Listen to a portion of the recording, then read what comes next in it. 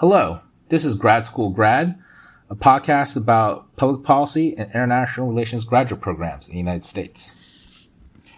Well, this is a little bit bittersweet, but I'm pretty sure this is going to be my last episode. I'm really glad it made a lot of impact. I get thank you notes here and there, and I really appreciate it. It can help change people's lives and help make them make essentially really big decisions about their future. But I want to move on to some other podcast creations I may have, and end this strong. And kind of parallel in the theme of ending, I want to end this series to essentially tell the story about how my passion for public policy ended. And the big takeaway is that what is academically popular and unpopular matters in terms of how much support you get or don't get. And how popular something is academically is interestingly divorced from how much we need as society, as a human need or human interest. But also very interestingly, it's also divorced from economics. By that I mean, if there's a market for an audience for such research, or if there's a financial value of a solution, a lot of times that does not drive social science research in a topic. I don't want to get into the details of what makes something academically popular or unpopular, but I just want to highlight that such things exist, and that could determine how much support you get for your research or how little support you get for your research. So this topic became top of mind because when I was traveling this winter, I saw that there was a book that came out by a researcher named Dr. Richard Reeves, and the title was Of Boys and Men. And this is interesting to me because everything he wrote about his book was essentially stuff I wanted to research, but wasn't really able to. So the general premise of the book is that the struggles of men are underappreciated in society because focusing on men a lot of times is seen as taking away attention from developing solutions for all the troubles, issues that women face. But the solution is, not to think of it as, hey, you're taking away attention, but we need to think of new ways to identify what are solutions to make men achieve again. Because there's legitimately a lot of underperformance in male society in terms of how men are doing in the job market and the education arena. So Richard Reeves is someone I actually paid attention to for his research on socioeconomic inequality. And he did it in terms of class and race. And actually, one of the reasons why I started my MPP degree was that, I wanted to research why schools are underperforming, and reading his work really inspired me. But as I read his research and that of others, I just realized that some of the worst performers were boys. A lot of times boys from lower social economic circumstances. So, that's why I wanted to focus on education policy, going to MPP school, and also focus on the struggles of men in education and the labor market afterwards. But as soon as I started public policy school, I realized I really struggled to find help with people within the university who would really give me guidance on the topic. Part of it was that no one really knew anybody who researched men in terms of their education, labor activity. In terms of underperformance, usually is about men doing something that took away opportunities from others, or men relative certain types of men versus other men. But just men from a perspective of underperformance, not really that well researched, or at least not holistically researched at the time. But then another part of it was that there really wasn't much faculty research, faculty interest, when I told them my interest was to research struggling men in education. Among my peers, I actually got made fun of a lot. Part of this is because the school I went to was about 65-70% female, and they would just be like, "Oh, there's some guy researching men when he should be focusing on women." And this is there were situations where I went to the women's affinity group, and everywhere I've been along my career, I've been supportive about women progressing career, been involved in the women's affinity group. But in my public policy school, my women's affinity group pretty much told me that they did not want me to participate, be an ally. First, because they didn't want any men there, period. But second is that they thought that my research topics were not anything they cared about. Interestingly, I did eventually find an academic who was not my university, who had a niche of researching male achievement, or should I say underachievement.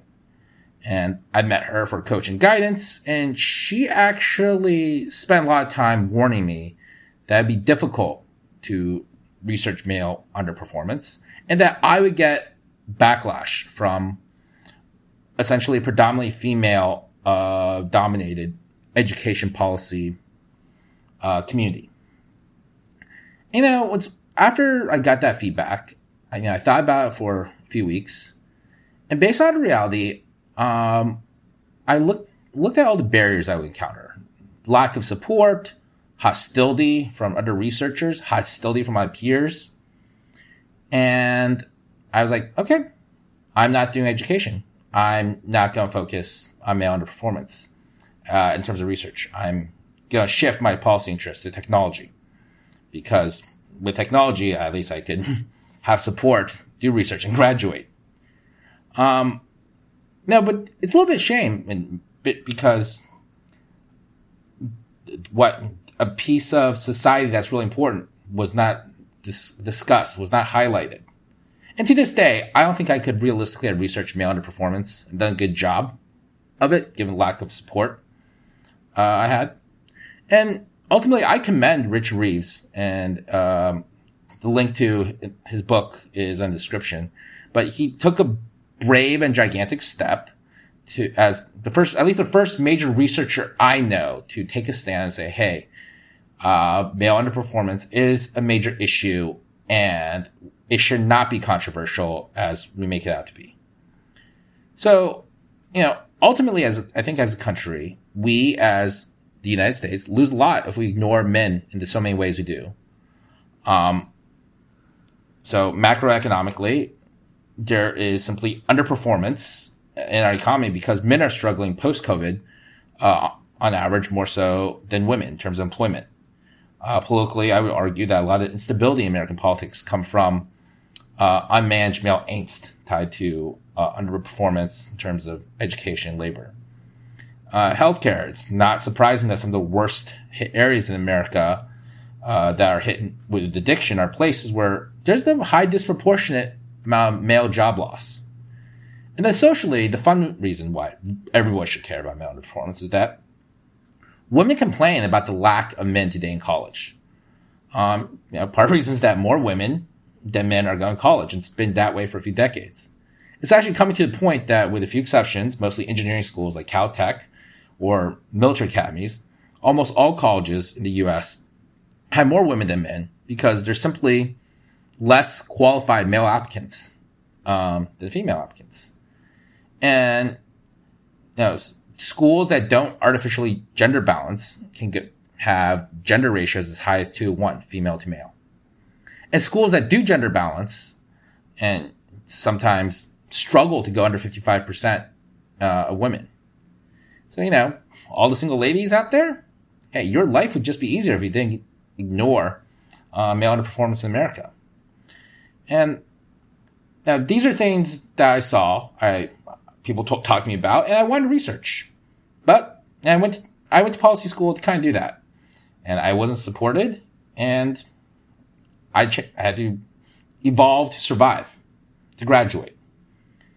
And again, I tell this story, not to be Debbie Downer. I tell a story kind of like as a smart warning to be aware that in grad school, any grad school and public policy grad school, you can do lots of things.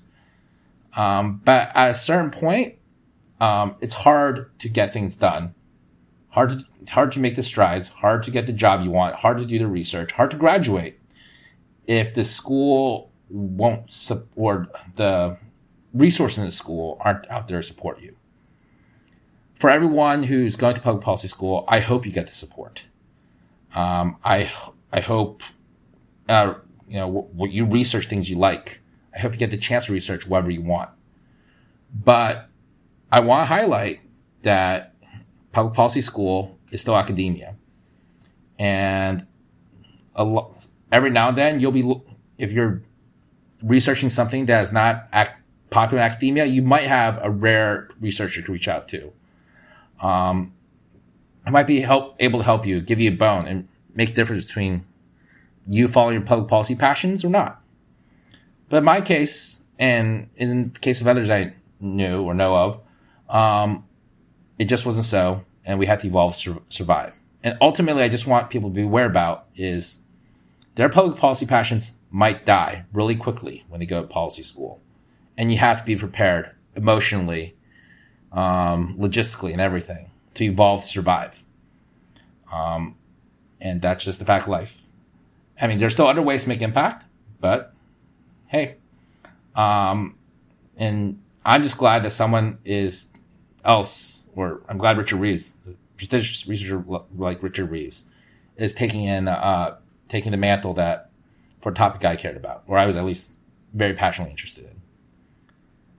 So, on that note, for all those who have grad school dreams or in grad school or an alumni, wish you the best. And thank you so much for listening to the show and this program. Farewell and have a great day.